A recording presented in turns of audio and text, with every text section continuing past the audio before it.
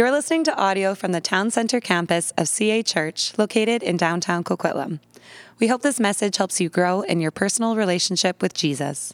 Well, good morning. If we haven't had a chance to meet before, my name is Sam. I serve as one of the pastors here at CA Church, and so fun to get to open up Scripture and learn in God's presence together this morning. Our teaching text today is Psalm 139. So if you have a Bible with you, a Bible handy, why don't you take it out right now and turn to 139, Psalm 139. And while you're turning there, I'll just mention, in case you're new or you've missed the last few weeks, we are currently in a prayer series.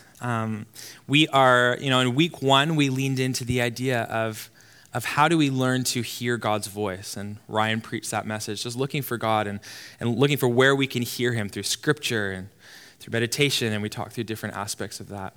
Last week, Pastor Brad preached about what it looks like to bring our petitions before the Lord. How do we talk to God? And I wasn't here, but I listened on the podcast, and actually really funny. It was a really good talk. I love that community groups that we can all relate with, kind of waiting to pray. And then today we're gonna talk about how to find God in the everyday, ordinary stuff of life. How to find God in the ordinary. So, why don't you grab your Bibles? If you could stand with me for the reading of God's Word. Psalm 139. It's also going to be on the screen. Oh yeah, it already is. We'll start reading in verse 1. Here's what it says. You have searched me, Lord, and you know me. You know when I sit and when I rise. You perceive my thoughts from afar. You discern my going out and my lying down. You are familiar with all my ways. Before a word is on my tongue, you, Lord, know it completely. You hem me in behind and before, and you lay your hand upon me. Such knowledge is too wonderful for me, too lofty for me to attain. Where can I go from your spirit? Where can I flee from your presence? If I go up to the heavens, you are there. If I make my bed in the depths, you are there. If I rise on the wings of the dawn, if I settle on the far side of the sea, even there your hand will guide me. Your right hand will hold me fast. If I say, surely the darkness will hide me and the light become night around me, even the darkness will not be dark to you. The night will shine like the day, for the darkness is as light to you. For you created my inmost being. You knit me together in my mother's womb. I praise you because I am fearfully and wonderfully made. Your works are wonderful. I know that full well. My frame was not hidden from you when I was made in the secret place, when I was woven together in the depths of the earth. Your eye saw my unformed body. All the days ordained for me were written in your book, before one of them came to be. How precious to me are your thoughts, God. How vast is the sum of them. Were I to count them, they would outnumber the grains of the sand. When I awake, I am still with you.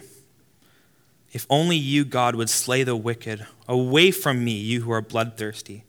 They speak of you with evil intent. Your adversaries misuse your name. Do I not hate those who hate you, Lord, and abhor those who are in rebellion against you? I have nothing but hatred for them. I count them my enemies. Search me, God, and know my heart. Test me and know my anxious thoughts. See if there is any offensive way in me, and lead me in the way everlasting. This is the word of the Lord. Amen. You can take a seat.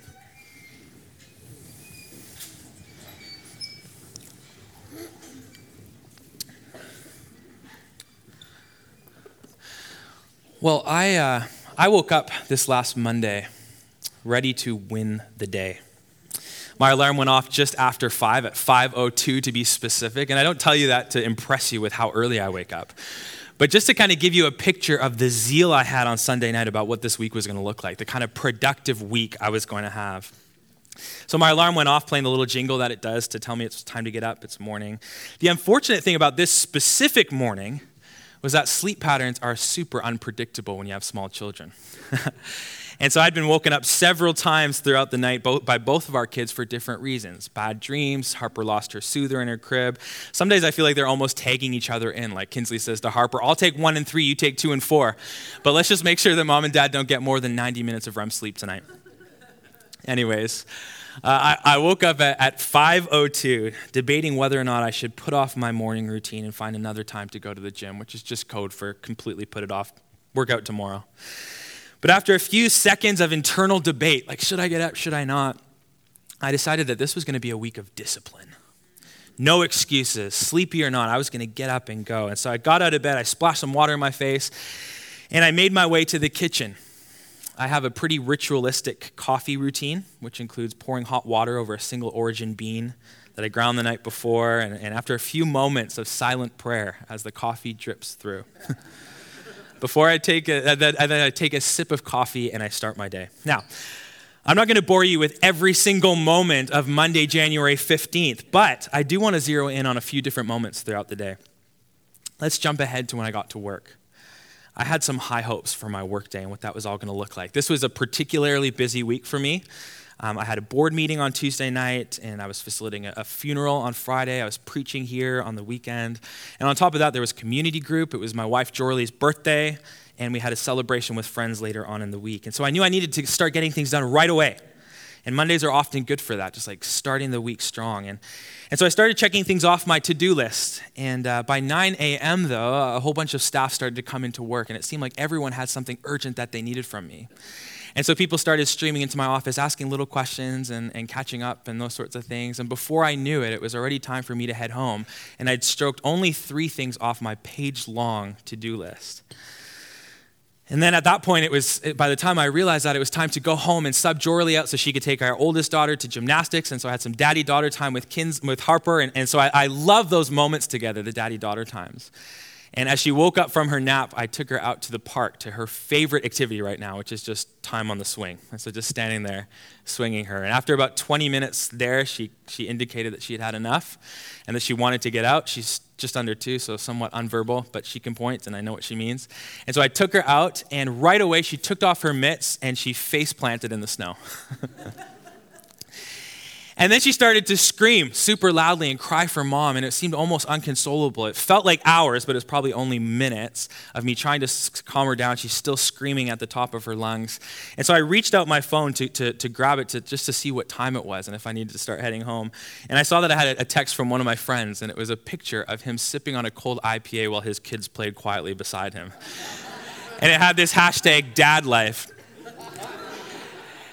And so I snapped a photo of my very realistic dad life of Harper crying and just the mess that I was in, but just the comedic timing of that text. Now, there's so many more moments that I could pull from Monday of this last week.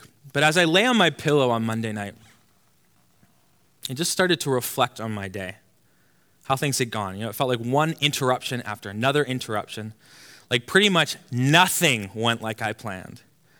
I just whispered these words to God, just almost under my breath. I just said, God, where were you today?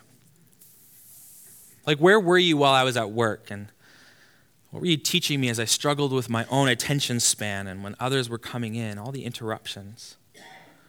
Where were you during that walk with Harper? Or in the middle of the night as I was trying to console my kid and get her back to sleep?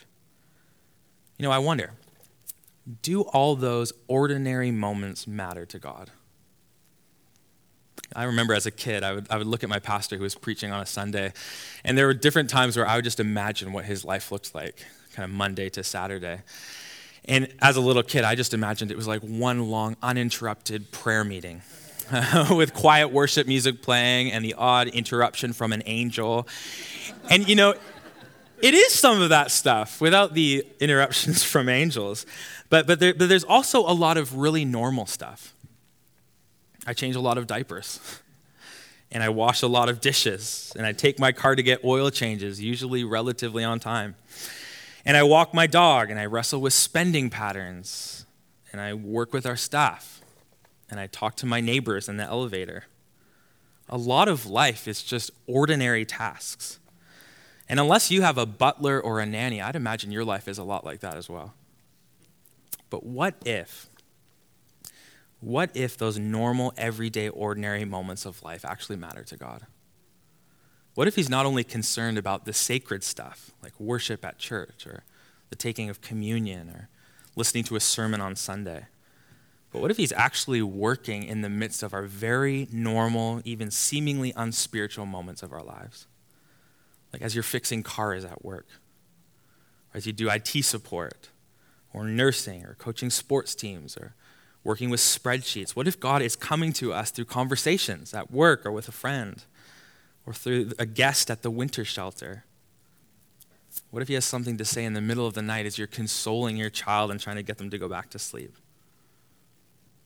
Is he present in the midst of laughter over a good meal with friends, or even in the brushing of our teeth? See, Scripture would suggest that God is with us, always moving all around us. He's not hiding. He's actively moving and involved in our day-to-day, right there in plain sight. But sadly, many times, we miss him. It's easy to miss God moving and speaking all around us. The presence of God is something that David, the psalmist, seemed to be very aware of. And we see that especially in Psalm 139, which we read together just a moment ago. So let's look down again at Psalm 139, verse 1, and those first few verses. This is what David says. He says, "You have searched me, Lord, and you know me. You know when I sit and when I rise. You perceive my thoughts from afar. You discern my going out and my lying down. You are familiar with all my ways." See, David seems to have this awareness of God's presence in the everyday, ordinary stuff of life. In other words, he recognizes that God doesn't do a single thing without God's presence with him and beside him. He says, when I wake up in the morning, when I open my eyes and I have bad breath and messy hair, you are right there with me. When I stop for lunch and I take out that sandwich and I drink that stale coffee, you are there. David says, even before I say a single word in the day, you know the thoughts that are in my mind. And I want you to notice, this is good news for David. He says, such knowledge is too wonderful for me, too lofty for me to attain. The recognition of God with him at all times, every moment of the day, it's not something that brought fear or shame. Like, oh, he's watching me, I better be good. No, it's not like that. David was so aware of God's presence, and he presents it as this announcement of hope. He says, a knowledge of it's too wonderful for me to comprehend. That you would know everything about me, God. That you would know my successes, but you'd also see me in the worst moments, like the real failures, and you would still love me. Wow.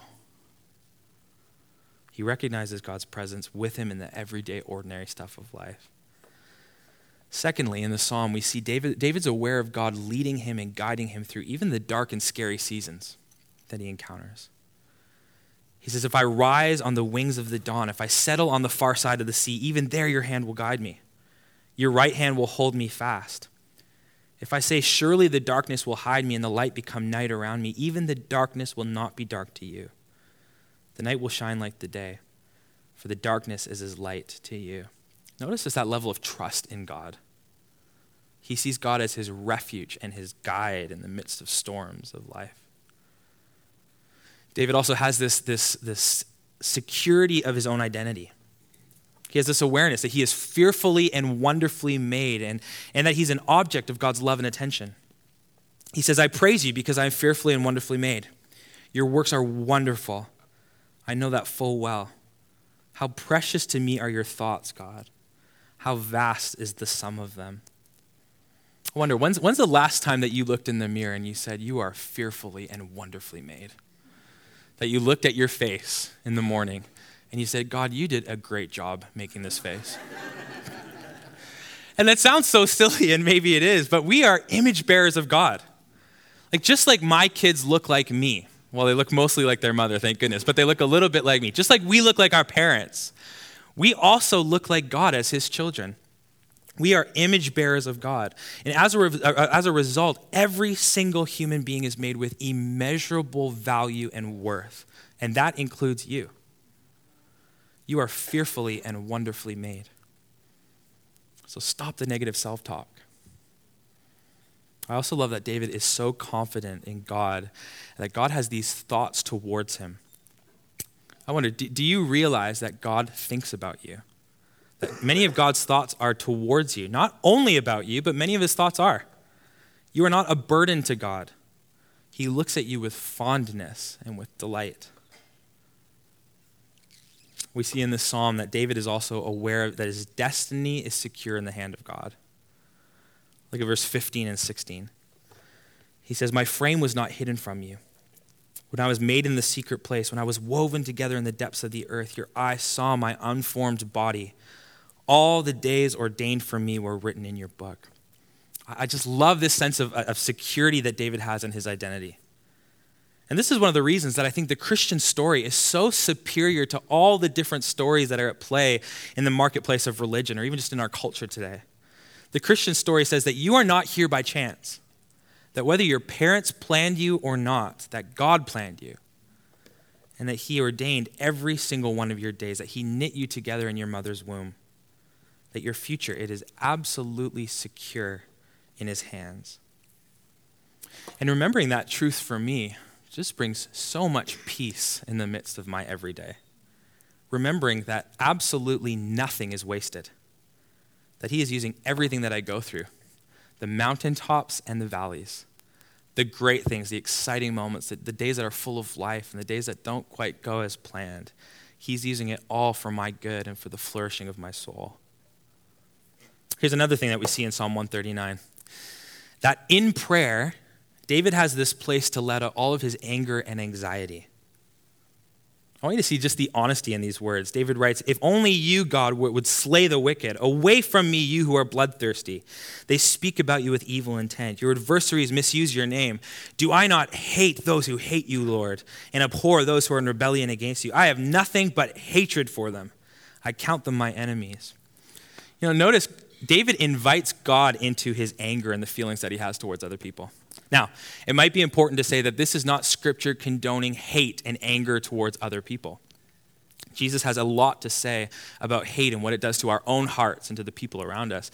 But what I think this psalm is showing us is that the appropriate place to bring those things, to bring that stuff, and pro tip, it is not to social media so you can rally support and rant.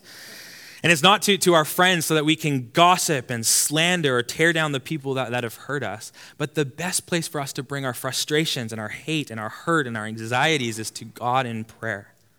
To roll it all onto God and trust that he is our righteous judge. That he is the one that's going to make all things right.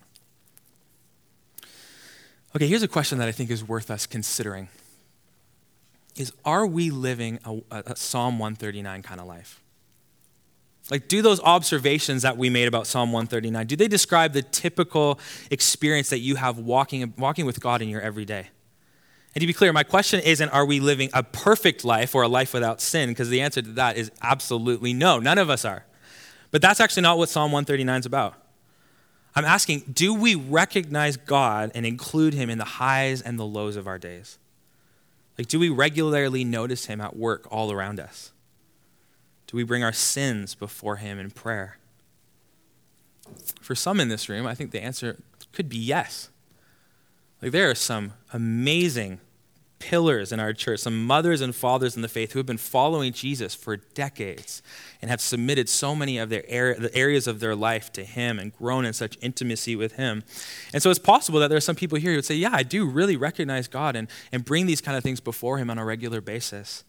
But for others, and even maybe for many of us, rather than living in awareness of God's presence all around us, I think we can easily forget God for multiple days of the week. Maybe rather than experiencing God and the safety and the security that he brings in the midst of darkness and scary seasons, we feel alone in the midst of our anxieties and stresses. For a lot of people that I know, when they look in the mirror, they don't say, "You are fearfully and wonderfully made." What they see when they look in the mirror is an endless list of imperfections and shortcomings. I wonder if anyone could relate to that. And rather than bringing anger and frustration to God, it can feel really good to air our grievances on Facebook or X or in the break room at work.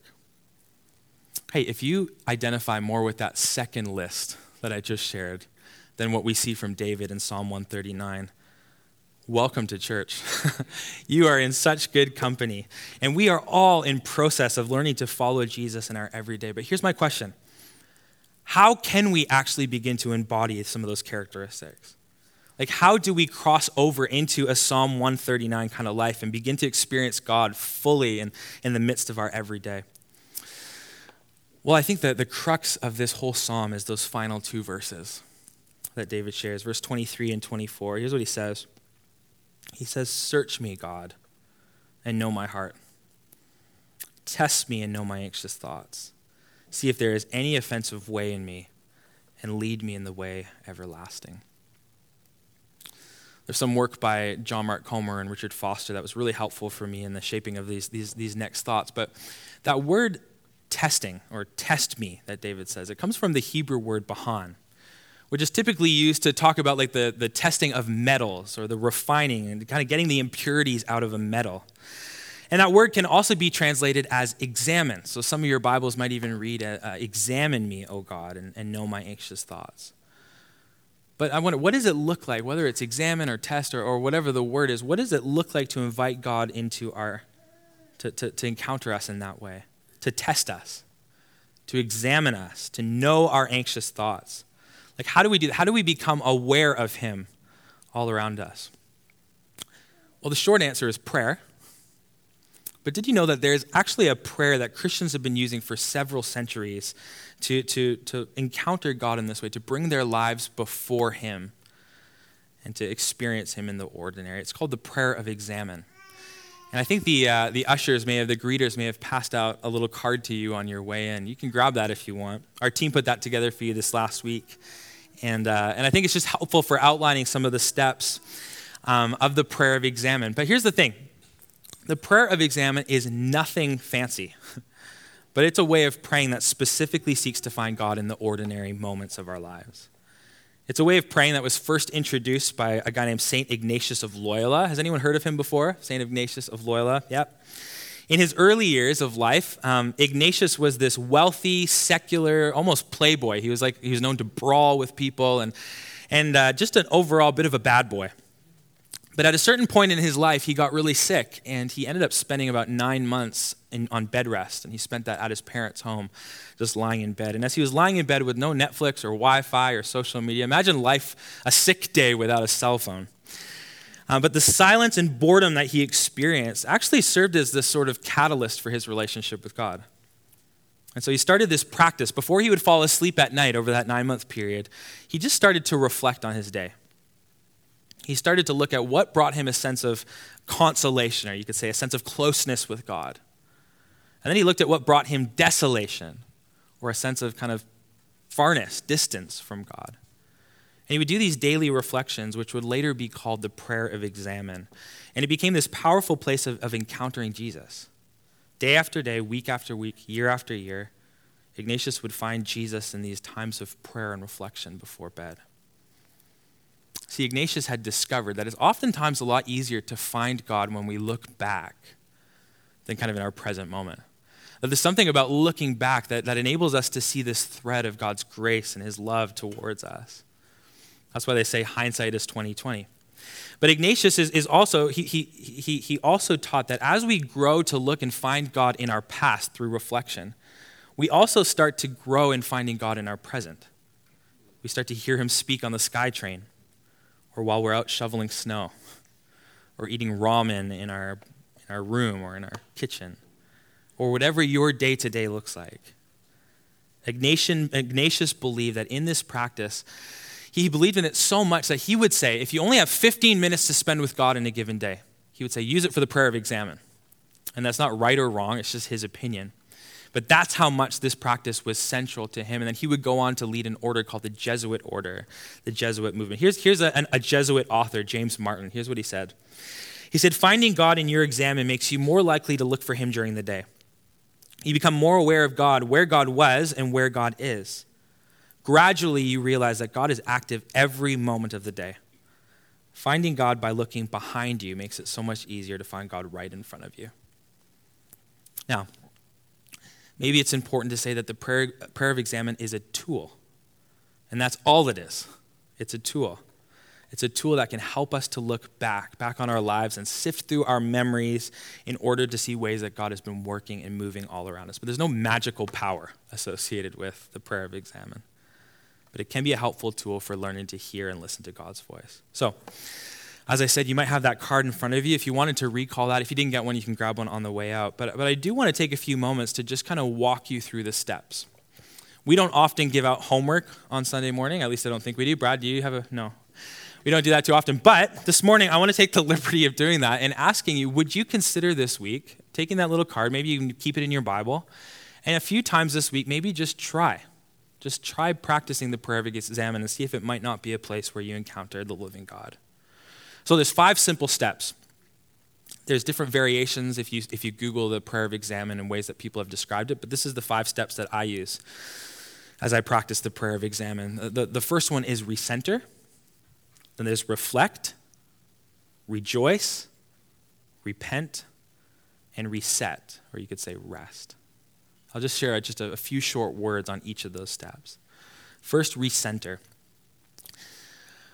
I don't know about you, but when I sit down to pray, a lot of the times I feel like my mind is just going 1,000 miles a minute.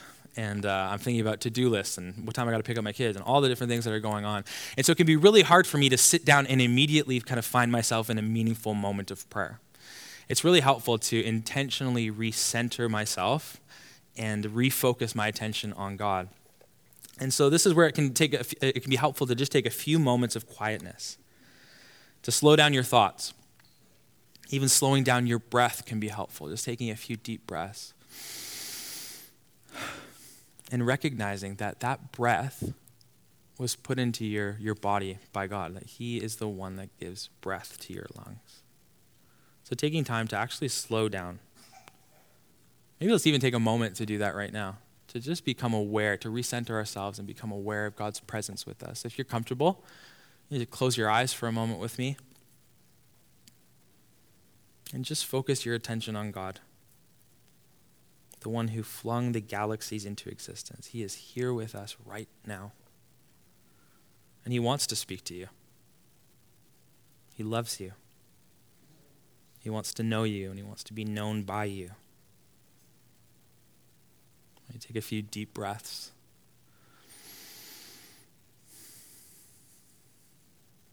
Recognizing his presence with you.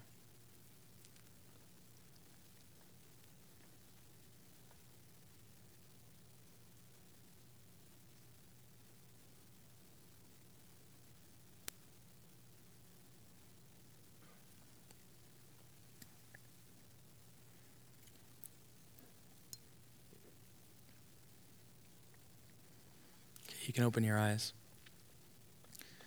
We're not going to walk through every single step this morning. But that's kind of what it could look like if you practice this tonight as you begin to just center yourself. Simply what it is, just refocusing your mind on the presence of God. The second step is reflect. This is simply where you just think through the things that happened in your day. Try to replay it almost like a movie in your head. As you do that, try to notice what moments, where did you have strong emotions that you felt? Or where did you maybe act in ways that even surprised you, whether good or bad? We've put some guiding questions on the little card, and so you can take advantage of that and look at that. But the big idea here is you're looking, where did I feel most connected to God in and through my day? Where did I feel connected to God and to others? And where did I feel least connected to God and to the people around me? So you're just thinking through the day, asking the question, Holy Spirit, where might you have been moving? God, where might you have been moving in and through my day? Step 3 is rejoice. You know, gratitude is so important in the life of a believer and just for our souls in general. And so we want to take a few moments to thank God for the specific things that brought joy to us. Maybe you recalled it as you reviewed your day and thought through the different moments. And these don't have to be big things. This could simply be like the taste of lasagna. Like, God, thank you for the taste buds that you put in my mouth. You know, it can be whatever. But maybe thinking through today, and maybe it didn't go the way that I hoped it would go, but what can you be thankful for from today? Even just taking a time to thank God for his presence with you through the day, whether you recognized it or not. Then the next step is to repent. Where did you maybe miss the mark today? Where did you lose your temper, maybe? Or say something that you wish you hadn't said? Or where did you act compulsively, maybe out of past hurts rather than out of love? And after you've brought those things before God, your sin, your failure, your shortcomings, then take time to acknowledge the forgiveness that Jesus has on offer. Scripture says that as far as the east is from the west, that's how far he has moved our transgressions from us. That as we confess our sin to him, that he is faithful and just to forgive us our sins. And so take time to bring those memories of sin from the day to the forefront of your mind and then drop them at the foot of the cross and receive the forgiveness that Jesus brings. And then lastly is reset. In this step, you want to ask this question. You want to say, is there something precise, Holy Spirit, that you might want to draw my attention to? Like, how should this time of reflection shape my tomorrow? And then you want to ask God just to give you the courage to live into that, to give you the grace you need to live those things out. That's it. That is the prayer of examine. And the whole thing probably should take about 10 to 12 minutes. And maybe you hear that and you're like, 10 to 12 minutes of prayer, how would I ever do that? And if that's where you're at, I would say just start with one of the steps. Maybe where you get tonight or tomorrow, if you take out this card and begin, is you just do that 2 to 3 moments of recentering yourself and becoming aware of God's presence. But maybe that's 2 or 3 minutes more of prayer than you did yesterday. So that's a win. That's awesome. Just taking a moment. Maybe you get through step 1 and step 2. A pastor named Rich Velotis, he said, if your mind gets distracted 1,000 times in 10 minutes of prayer, it's 1,000 opportunities to come back to the loving presence of Jesus. I love that. And so don't get hard on yourself if you get distracted or if your mind wanders. Just bring it back to Jesus and accept the grace and the love that he has on offer. Okay, so as we close, let me just say this. I think we all long to have more than a Sunday spirituality. Am I right? Like, I think we do. We really want to encounter Jesus, encounter God Monday through Saturday, to know his voice and to experience his peace. And I really believe that God is inviting us into that, to encounter him. And as corporately and individually we grow our prayer life, I think he will do just that he will present opportunities for us to encounter him. And my hope, my desire is that we would begin to become so aware of where God is moving in and through us, and that we would align our hearts and our lives with him. We'd learn to hear his voice, and then we would respond. Amen? Amen. Well, let's take a few moments to pray, and then Marika's going to lead us in some response.